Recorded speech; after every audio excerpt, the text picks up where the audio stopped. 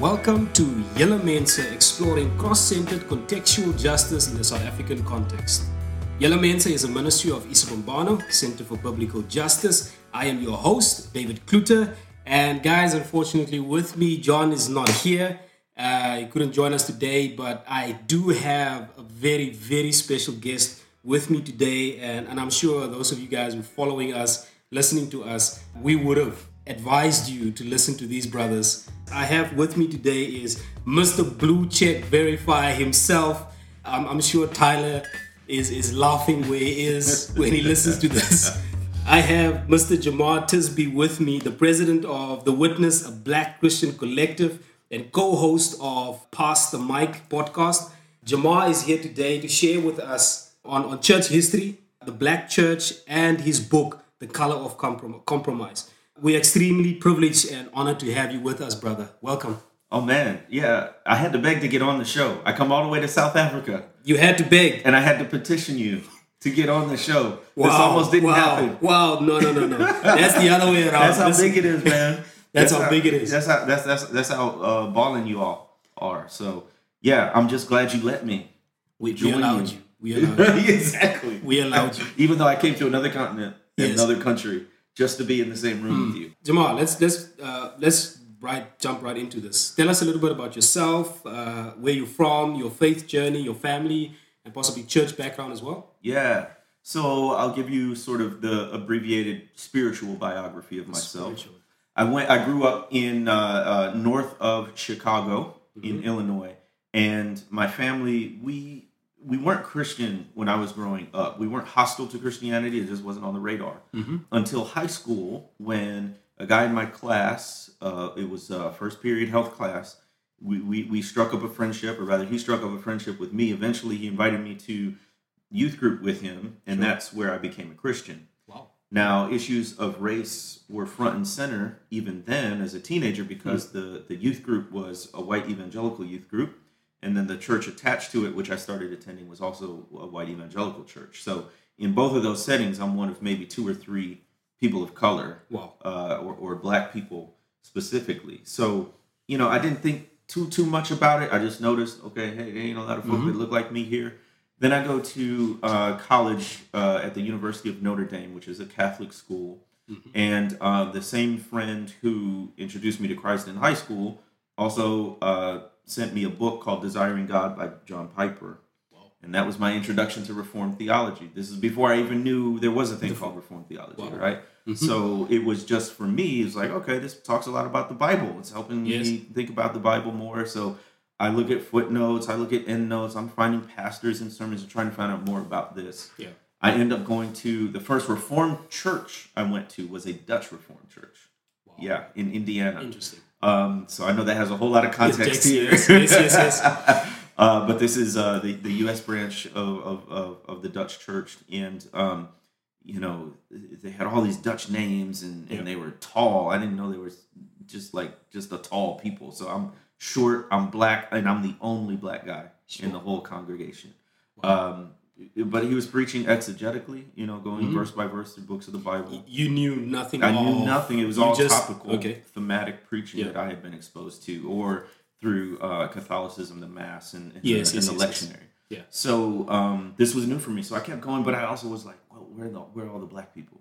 So it was toward the end of college, or right after college, I found a book called On Being Black and Reformed, by a guy named Anthony Carter, who's a black pastor in the Atlanta, Georgia area. So I was like, okay, well, there's at least one other black and reformed person out there, so maybe I can stick it out. Those questions kind of went on the back burner when I graduated from college and joined something called Teach for America. It's almost like the Peace Corps for teachers. They send you for 2 years into an underserved school area. And I served there. I did my 2 years. I stayed on another 2 years, so a total of 4 years as a 6th grade teacher. And then I became a principal, a middle school principal. And it was during that time that I really started asking, well, what does my faith have to say about justice? The county where I live is the 4th poorest county in the entire United States. Sure. And so all the issues that go along with extreme poverty, from single-parent households, health issues, food deserts, incarceration, all of that stuff was walking into my class on two legs every day, and there's a church on every other corner, and I'm like, why isn't this changing? And I'm looking, this is the Bible Belt, as they call it in America. And I'm like, well, why hasn't Christianity made an impact on the day-to-day lives of people who are suffering under poverty in this extremely wealthy nation? Yeah. And I honestly didn't find that many answers, certainly not in the Reformed tradition, certainly not by the white Christians and theologians who I had been trained to follow. So you would actually go to brothers and sisters and or read online and see what guys are doing, or people within your immediate context and community. Right. You would approach them and find out, like, guys, what's... Yeah, at this point, because it's a rural area, it's mostly online or through books or connections I had made. And, it's not that anyone was opposed, like people saying, oh, well, yeah, they should be poor. Nobody said that, but it wasn't like they were preaching a gospel that spoke to that. Wow. So I was like, okay, this is interesting. But I was so immersed in teaching, I didn't sit down and try to write new theology or something like that. But I did have a call, even from high school, I thought, to go to seminary. So I finally did go to seminary at Reformed Theological Seminary in Jackson, Mississippi. And, that's the heart of the Deep South. And it was an education on top of an education. So I got my seminary education, and then I got my real world education on race. So, we'll get into this later, but, in a seminary curriculum, they teach you certain things, but they leave out a whole lot of other stuff, like justice, like race. And that was some reason I do not understand. Some of your listeners and you will know that struggle intimately. Yeah. So anyway, to speed it up a bit, we started the African American Leadership Initiative, which was to recruit Black people to the seminary. Jackson is 80% Black, which is the second highest proportion of any city over 100,000 in the entire nation. But when I came, we had about 3 Black students, 3 African American students. Sure. And it was also to equip students of any race for multicultural ministry. That was also about the same time that we started what was then the Reformed African American Network and what is now the Witness, a Black Christian Collective. I think I saw when you guys were still... ran. Yes, yeah. I think I saw something on Facebook. You subscribed to that, but I had no idea what I was subscribing to. I just knew that my theology was being affected at the time. Yeah. And I saw a lot of my friends who had similar theology liking and listening and being here. And I was like, okay, maybe this is a space that I should... Something to it. Yeah. Yes. Sorry to disappoint you. Yes. Come on, man. At that time, it's when you announced, actually a couple of months later, you announced the name would be changed. Okay. Yes. Yeah, so that was 2017. Yes. On Reformation Day, October 31st. Wow. That's usually when we do our big announcements. Yeah. On the Reformation Day. Yeah. Yes. Yeah. So people remember that happened. On purpose. Yes. Yeah. Yeah. So that's a little bit how I got to where I am. Sure. There's a whole bunch that happened from 2015 to 2017 in the States around race, Black Lives Matter movement, videos of Black people getting killed by police officers, the Emanuel 9 massacre in Charleston, South Carolina, and of course the big bombshell was the 2016 election and what that revealed about the racial rifts between Black and white Christians. Yeah, we have our very own Trevor Noah, who keeps us in the loop. Yes. Because we're not following your politics, we're following our guy. You're following your guy, yes. And he is not shy about politics, about particularly, Trump and between the two parties and what's going on, Republican and Democrat. Yeah. So we sort of have some knowledge about what's going on. Yeah. You guys are a lot better known what's going on in the world than Americans are, but I'm glad I'm here and learning from you. Wow! Okay, that's interesting. Absolutely, that's interesting. Oh man, we're so American centric. It's shameful. It really is. Wow. Yeah. This segment we're gonna have 3 sections that we're gonna deal with and we're gonna speak to. And the first of was we said is we're gonna speak on church history and then the Black church, and then we're gonna speak about your book. Firstly, what we're going to do is we're going to speak about your book, The Color of Compromise. Yeah. What was the inspiration around the book? And why the title? Yeah. How did it come about? Yeah. So a couple of inspirations around the book. One, in the fall of 2015, I started my PhD in history at the University of Mississippi. So I'm going through coursework and I'm reading hundreds of books and articles about just U.S. history. And you can't read U.S. history without reading about the history of race and racism in its various forms, whether race-based chattel slavery, Jim Crow segregation, the continuing legacy in terms of a racialized society. And so I'm reading this stuff, and number one, I'm getting mad, right? Yeah. Like it's one thing to know that there's been racism and it was bad.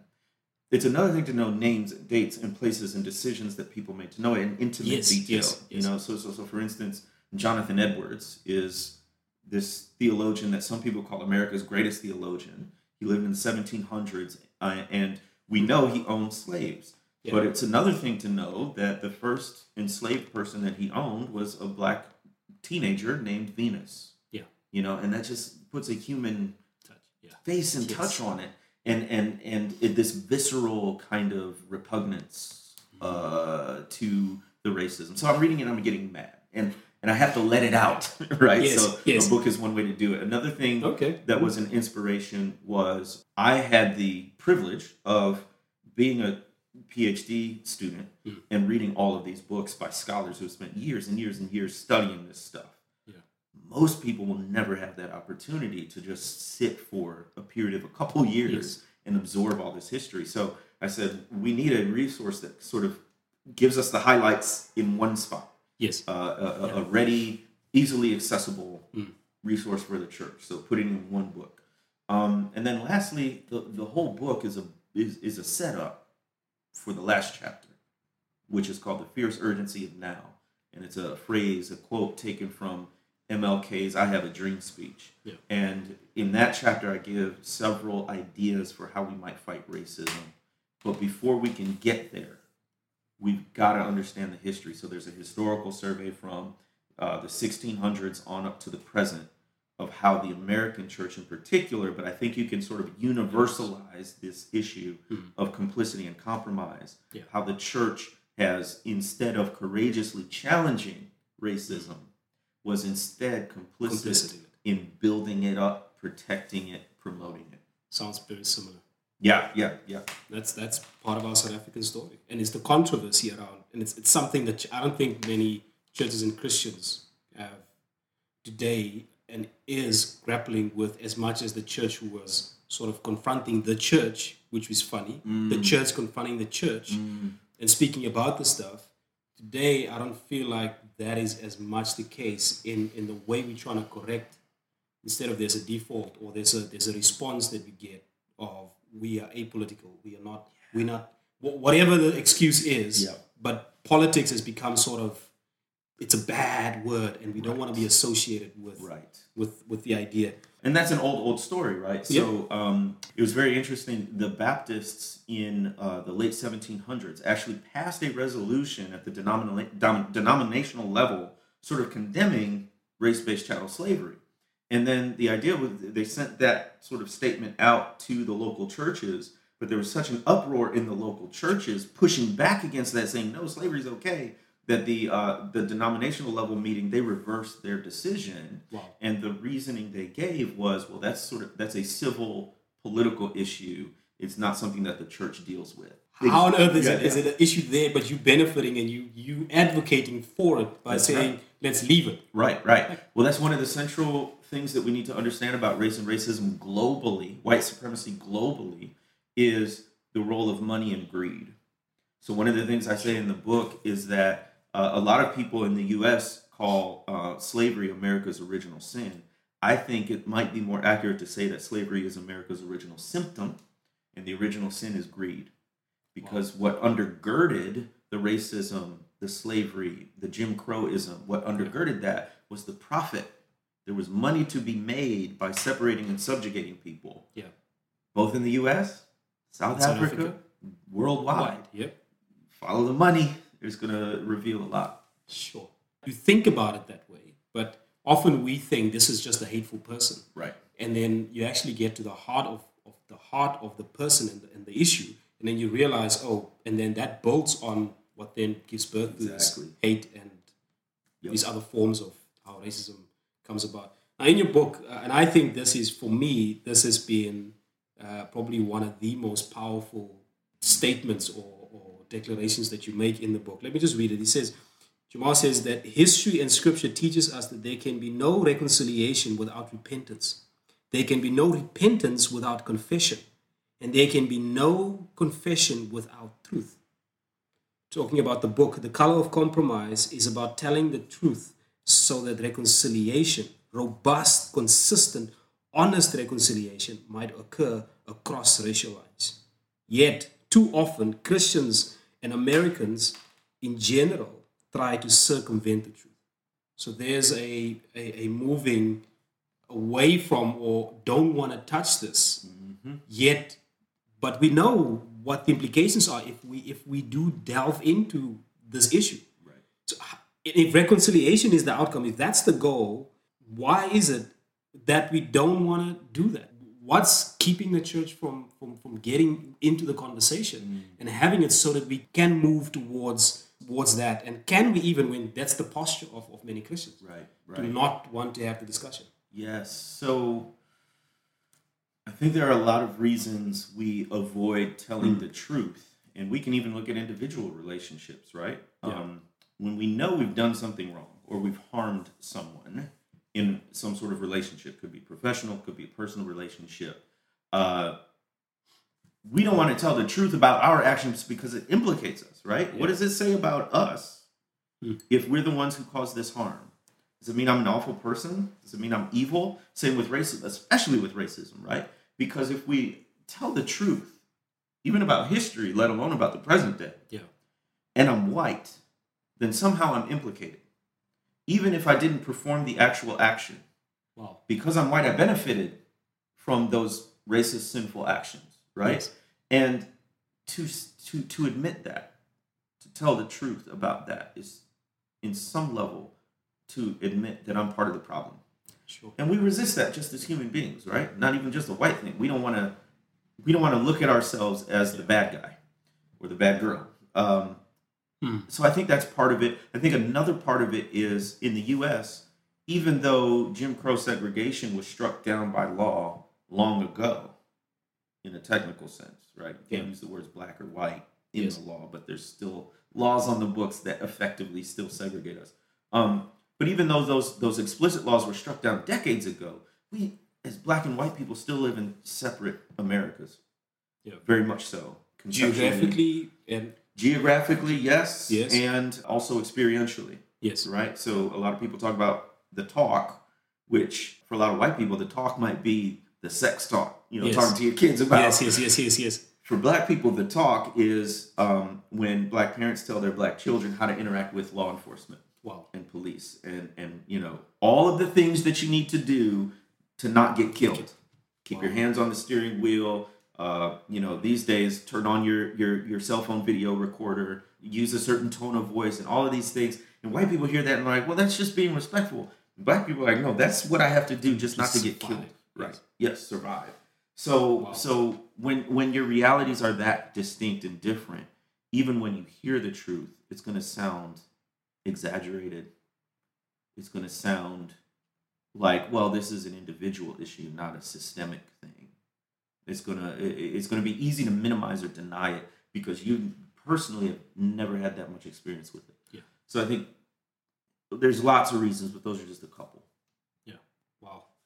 Besides The Color of Compromise, there's a recent project that you've been working on that I sort of noticed on your social media timeline. And you have a very interesting chapter. It's the 15th chapter of the book, and the title of the chapter is called "Are Black Christians Evangelical?" Yes. Without revealing much, because I do want guys to buy the books. By the way, the title of this book is "Evangelicals: Who They Have Been, Are Now, and Could Be." So that's the title of the book. And in the book, Jamal has this chapter called "Are Black Christians Evangelical?" Why the question? Because where I'm standing, I'm thinking evangelical is orthodox. Evangelical is Christian. That's just right. In a perfect world, that would be the case. That evangelical is a biblical word from the Greek euangelion, meaning good news. It traces popular usage all the way back to the Protestant Reformation in the 1500s. in the United States context, what evangelical has become is code word for white Republican. And so it's been politicized since the late 1970s, the rise of the moral majority and the religious right, which has always been racialized to mean that to be truly Christian is to be Republican. And because of Republican policies are generally what we would call, conservative, politically conservative, economically and socially, that attracts more white people than black people by far. Black people are the most reliably partisan demographic in the United States. We always tend to vote Democrat. By contrast, white evangelicals always tend to vote Republican. And so in the U.S., to call oneself evangelical is to bring to mind the context of white Republican who's also has some personal claim to being evangelical. Sure. I find it very interesting because sometimes, and I'm thinking of the conversations that we have, and also for the many commentaries and books that we read coming from the States, what we generally in South Africa and Southern Africa think, those of us who subscribe to a Reformed Orthodox evangelical theology, we think and read theology. And I'm not sure now what you're saying, that sometimes are there some of that overtones in that, because from the context this person is writing, is that what people are not reading into this and seeing from a perfectly good commentary on something, and then you hear the comment, evangelicals do this and they do that. And I'm thinking to myself, wow, I'm thinking in a certain way, whereas in the States, where the context where this commentary is from, or this whatever this book is about, that implication is that. Exactly. That is. Yes, we have to be very discerning about the sources, particularly from the United States that we read. So if it's from a white evangelical author, a majority of time, I would say, they're going to be politically conservative and Republican leaning, which is very problematic right now because of the president who's in office right now, which is Donald Trump, and he ran as a Republican, and the things that he has said and some of the things that he has done have been, in my view, just absolutely horrendous and anti-Christian. And yet, his most faithful supporters remain white evangelicals. So they voted for him in an even slightly higher percentage than they voted for other Republican candidates in different elections, right? So it's not just, they always vote Republican. They voted Republican for this man at an even higher rate than in the past. And 3 years into his presidency, they remain his most faithful supporters. He has the highest approval rating among them. And so it's this consistent pattern. Yeah. So are Black Christians evangelicals is to ask the question, are we used? So if you call Black Christians evangelical in the current U.S. context, then evangelicalism actually looks very different. Wow. But I don't think that's quite fair to do, because we may share similar theological beliefs, but it pretty much stops there. So where we go to church, how we think about issues of race and justice, how we think about politics, that tends to be very different. There are exceptions, especially for Black men. We talk about gender on a whole other episode. But in general, the similarities stop with theological beliefs. Yes. And this is where context matters. Context matters. And I want to point you, on that note, I want to point you to a tweet that you tweeted a while ago. In which you say a lot of Christians are reading theology, but we need some more folks reading U.S. history too. To properly apply Scripture, you can't just read the historical context of the Bible. You have to know your own historical context as well. That's right. Now, what is significant, or what significance is there in reading one's own historical context, and what does it have to do with applying the Scripture? I hear the logic, but tease that out a little bit. Yeah. So history is context. When we go to interpret the Bible, we want to know all about the biblical context. We want to know who the author was, who the audience was, what the time period was, what the issue they were writing to address, all of that. Why? Because we want to rightly divide the word of truth. Yes. And the more we know about the original context, the better we can understand what is being communicated in that scripture. Yeah. Well, if we want to rightly divide the times, our current context, then we also have to know history. So once again, history is context. Especially as we're talking about issues of race in the church, we got to know the involvement of the church in creating the problem if we want to be part of the solution. Yeah. So, it's interesting as we're talking about evangelicalism in the United States and the rise of the moral majority and the religious right in the 1970s, a lot of people associate abortion and overturning abortion laws as like the primary political issue of the religious right. And historically, that hasn't always been the case. So abortion really didn't come into the picture until the late 70s. In the early 70s, the issue was racial integration or segregation. That came because there was a Christian fundamentalist university, Bob Jones University, that refused, it was in their handbook, that black and white people could not date or marry. Wow. And this is after laws have been passed striking that kind of mentality down legally. And so what the government said, specifically the Internal Revenue Service, which is in charge of taxes, what the IRS said was, well, if you're going to have that stance, then you can't be tax exempt. We're going to tax you. Yeah. And religious institutions are generally tax exempt. So Bob Jones University lost its tax exempt status. Other Christians and other Christian institutions saw this happen at Bob Jones University and said, well, they're coming for us next. And we better mobilize politically in order to fight the government, impinging what they called segregation. They called it a sincerely held religious belief. Sure. And so they're saying this is an issue of separation of church and state. You can't do this. So they sued and all of these things. And that's what historian Randall Balmer argues is what initially brought white evangelical Christians together politically. Now, they added more stuff to it the later you went, but, that's a very different narrative than what we hear in the 2019 or the 21st century. Yeah. And only if you knew the history would you know that. So that's just one example. Yeah, and again, why the color of compromise probably delves into this, because I'm early in the book and I'm getting a whole lot of history in the beginning of racism and in the States and where all of that stuff came from and how certain churches sat and made certain concessions and certain policies. That's why I am in the book. So it's interesting to know this stuff. It's interesting to know this stuff. It doesn't end. It doesn't end. It continues. Yes. And the church keeps sitting. The church keeps being at the center of this stuff and having... And it's important for us to hear this because I think in our South African context, we omit this and we overlook this. And we ourselves don't do this kind of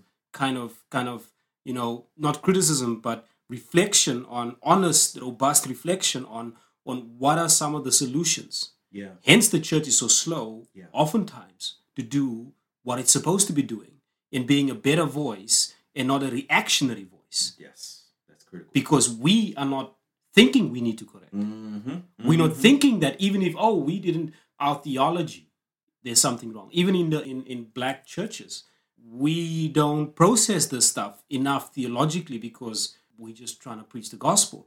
And we're not thinking that we actually inherited a gospel as well. Yes. That frames the gospel in the Bible in a particular way that does not make us really deal with some of the stuff. Exactly. Many of our Christian heroes, so we're dealing with church history, which is a sort of a sweep of that. But many of our Christian heroes, including you mentioned Jonathan Edwards, George Whitefield, these Christian heroes, they of ours, and I say heroes, supported slavery and even owned slaves. This is in the midst of, because I often hear this comeback that, they were people of their time, and this is in the midst of there's other Christians speaking to the kind of things that they were doing. So they were people in their time speaking to this. Exactly. Yeah. How should we as a church think about a response to that and think about the complicity of the church and think about our own heroes and how do we self-correct, but how do we begin to do the work when we look up to Christian heroes like Edwards and Whitefield? Yeah, so we're in person, so I can see when you say heroes, it's in air quotes. Yes.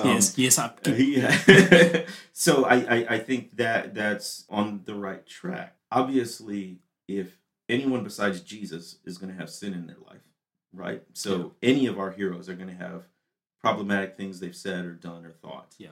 But there's not an excuse for racism, for sin, for slavery, any of that, right? Yeah. You know, the common trope is, well, everyone has clay feet, right? And meaning everyone's prone to stumble and fall. Yes, I get that. But we're not holding up everyone as examples to follow. As these are the theologians who crafted our faith and we should learn from and study them constantly, right? Yeah. That's a different level.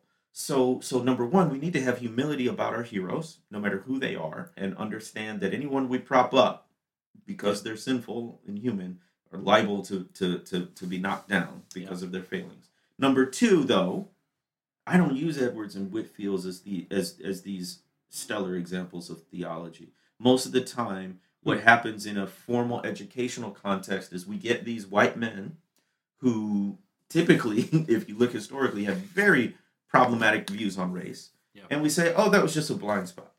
Or like you said, men of their time. Yeah. Well, I flip that and I say, here's examples of how you can spend a whole lot of time with the Bible, a whole lot of time with theology, and still get it dead wrong.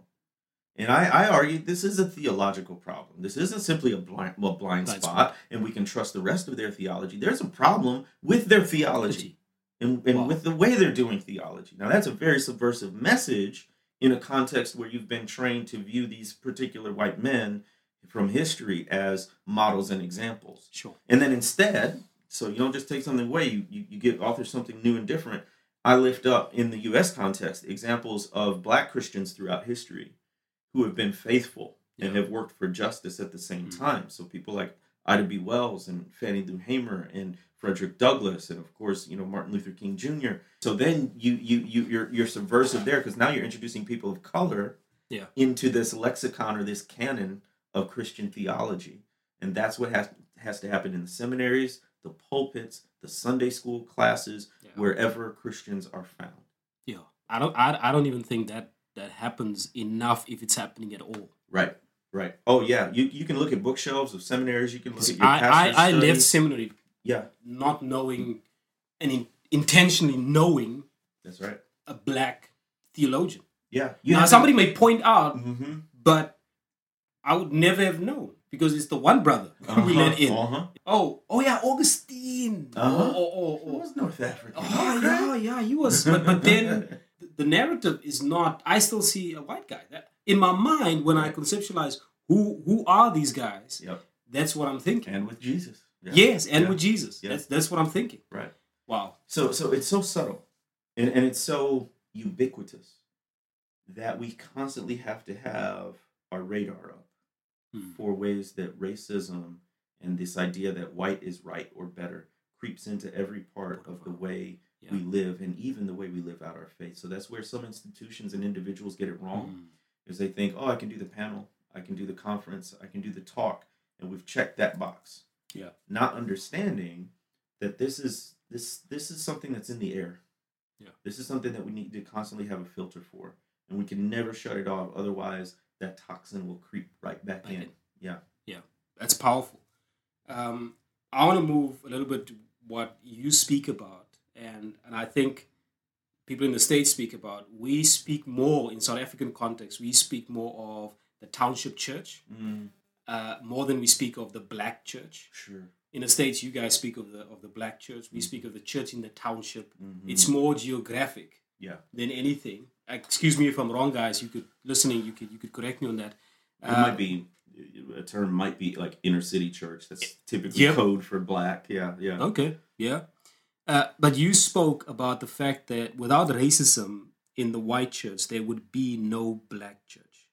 Could you elaborate on that? And what would your response be to those who say that to speak in these terms is divisive? Yes. To speak of a Black church, it's divisive. Rather, we should appeal to Ephesians 4 and the oneness of Christians in one baptism, one everything, one Lord, one Savior. This language, doesn't it divide us? Well, what I typically say is why do we have churches that are predominantly black or predominantly white? And that's a theological question, yes, but it's also a historical question. Yeah. And usually people don't really have an answer for that, or they'll say, well, there was racism in the past, but not anymore, right? Yeah. That's kind of the reasoning. But if you look at a denomination like the African Methodist Episcopal Church, which is the oldest continuously operating historically black denomination, they split from the predominantly white Methodist Church in the late 1700s, early 1800s. And the reason they split wasn't doctrinal, wasn't theological per se. Yeah. They weren't arguing over the Trinity, the divinity of Jesus, the validity of the historic creeds, Nicene Creed, and things like that. No, the issue was the church had just finished a building campaign, which black people who had been coming to the church, they helped pay for and promote and all this stuff. A group of black worshipers went into church one Sunday, and unbeknownst to them, they sat in an area reserved for white congregants. And it was during their prayers, they're literally on their knees, that one of the deacons basically comes up and tries to pull one of the black people up and says, you can't sit here. You got to move to this other section. And the black Christian is just like, okay, well, let us finish the prayer. And the deacon said, no, you got to go now, before the even prayer was finished.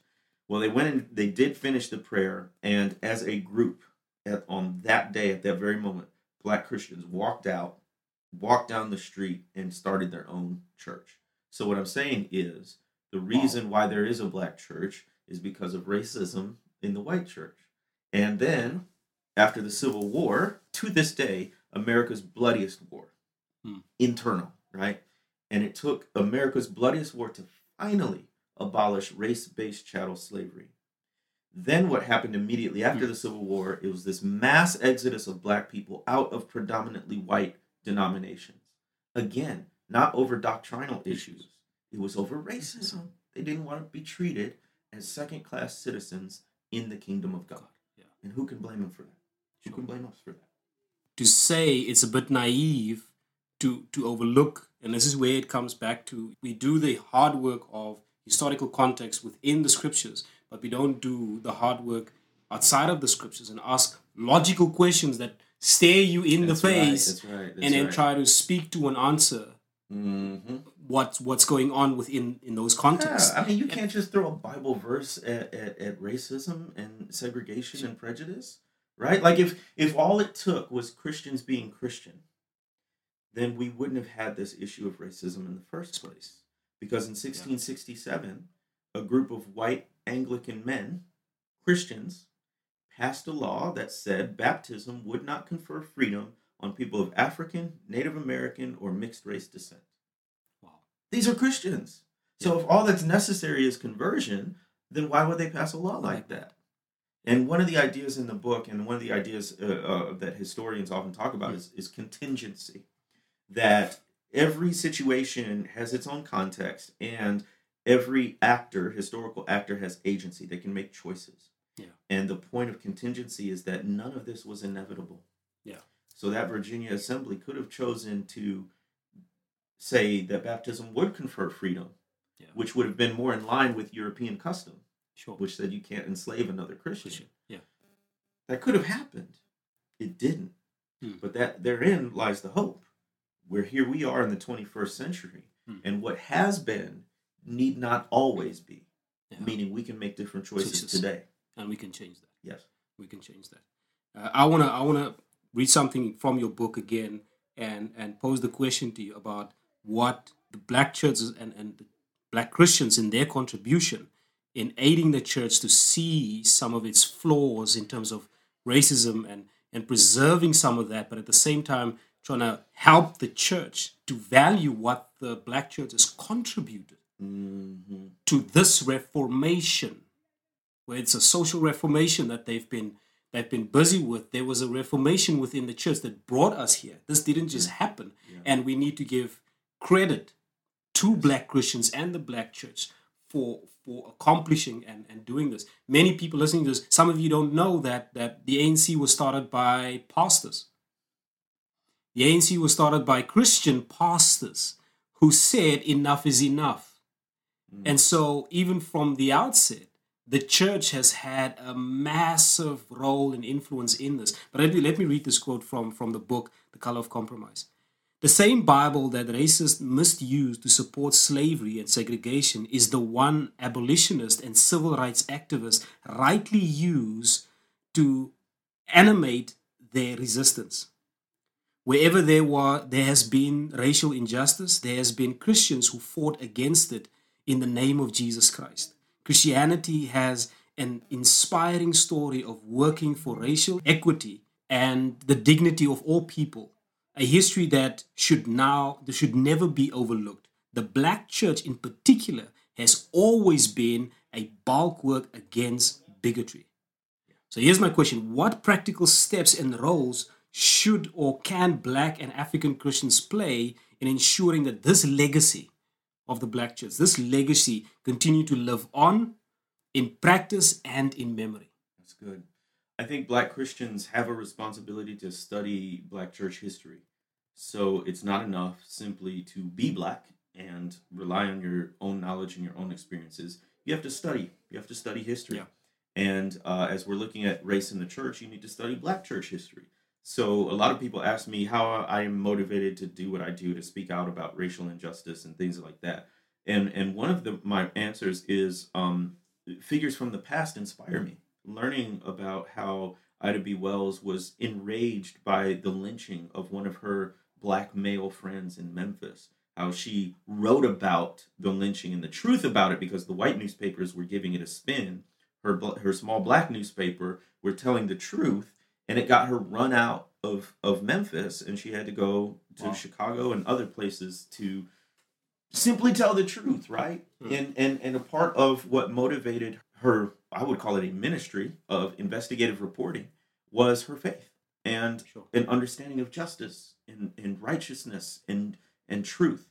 So when I read about her, and she went through things far worse than I'll ever have to experience, I ask myself, how can I do any less? Yeah.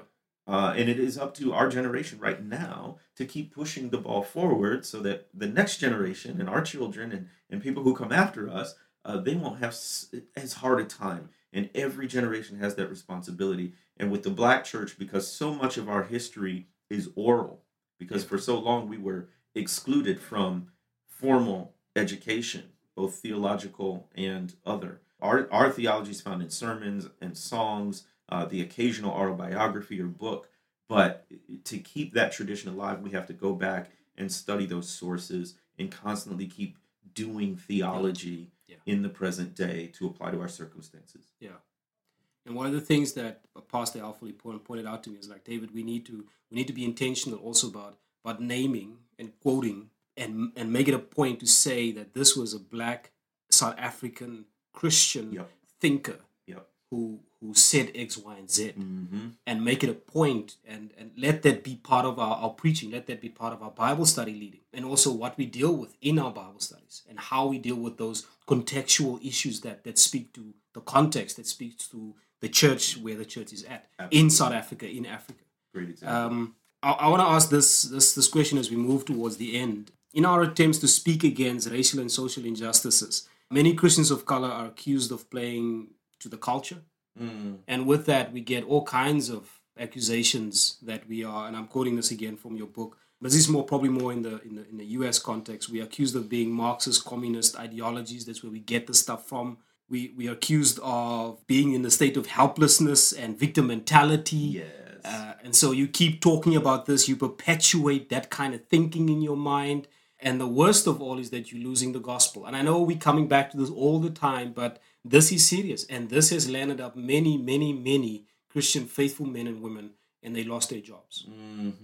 Because once you accuse me of losing the gospel, I mean, I have every grounds to say you're a heretic. I don't want you to teach my congregation this. Yes. And so many guys and women in the ministry are being pushed out of the ministry because of unfounded accusations. That's right.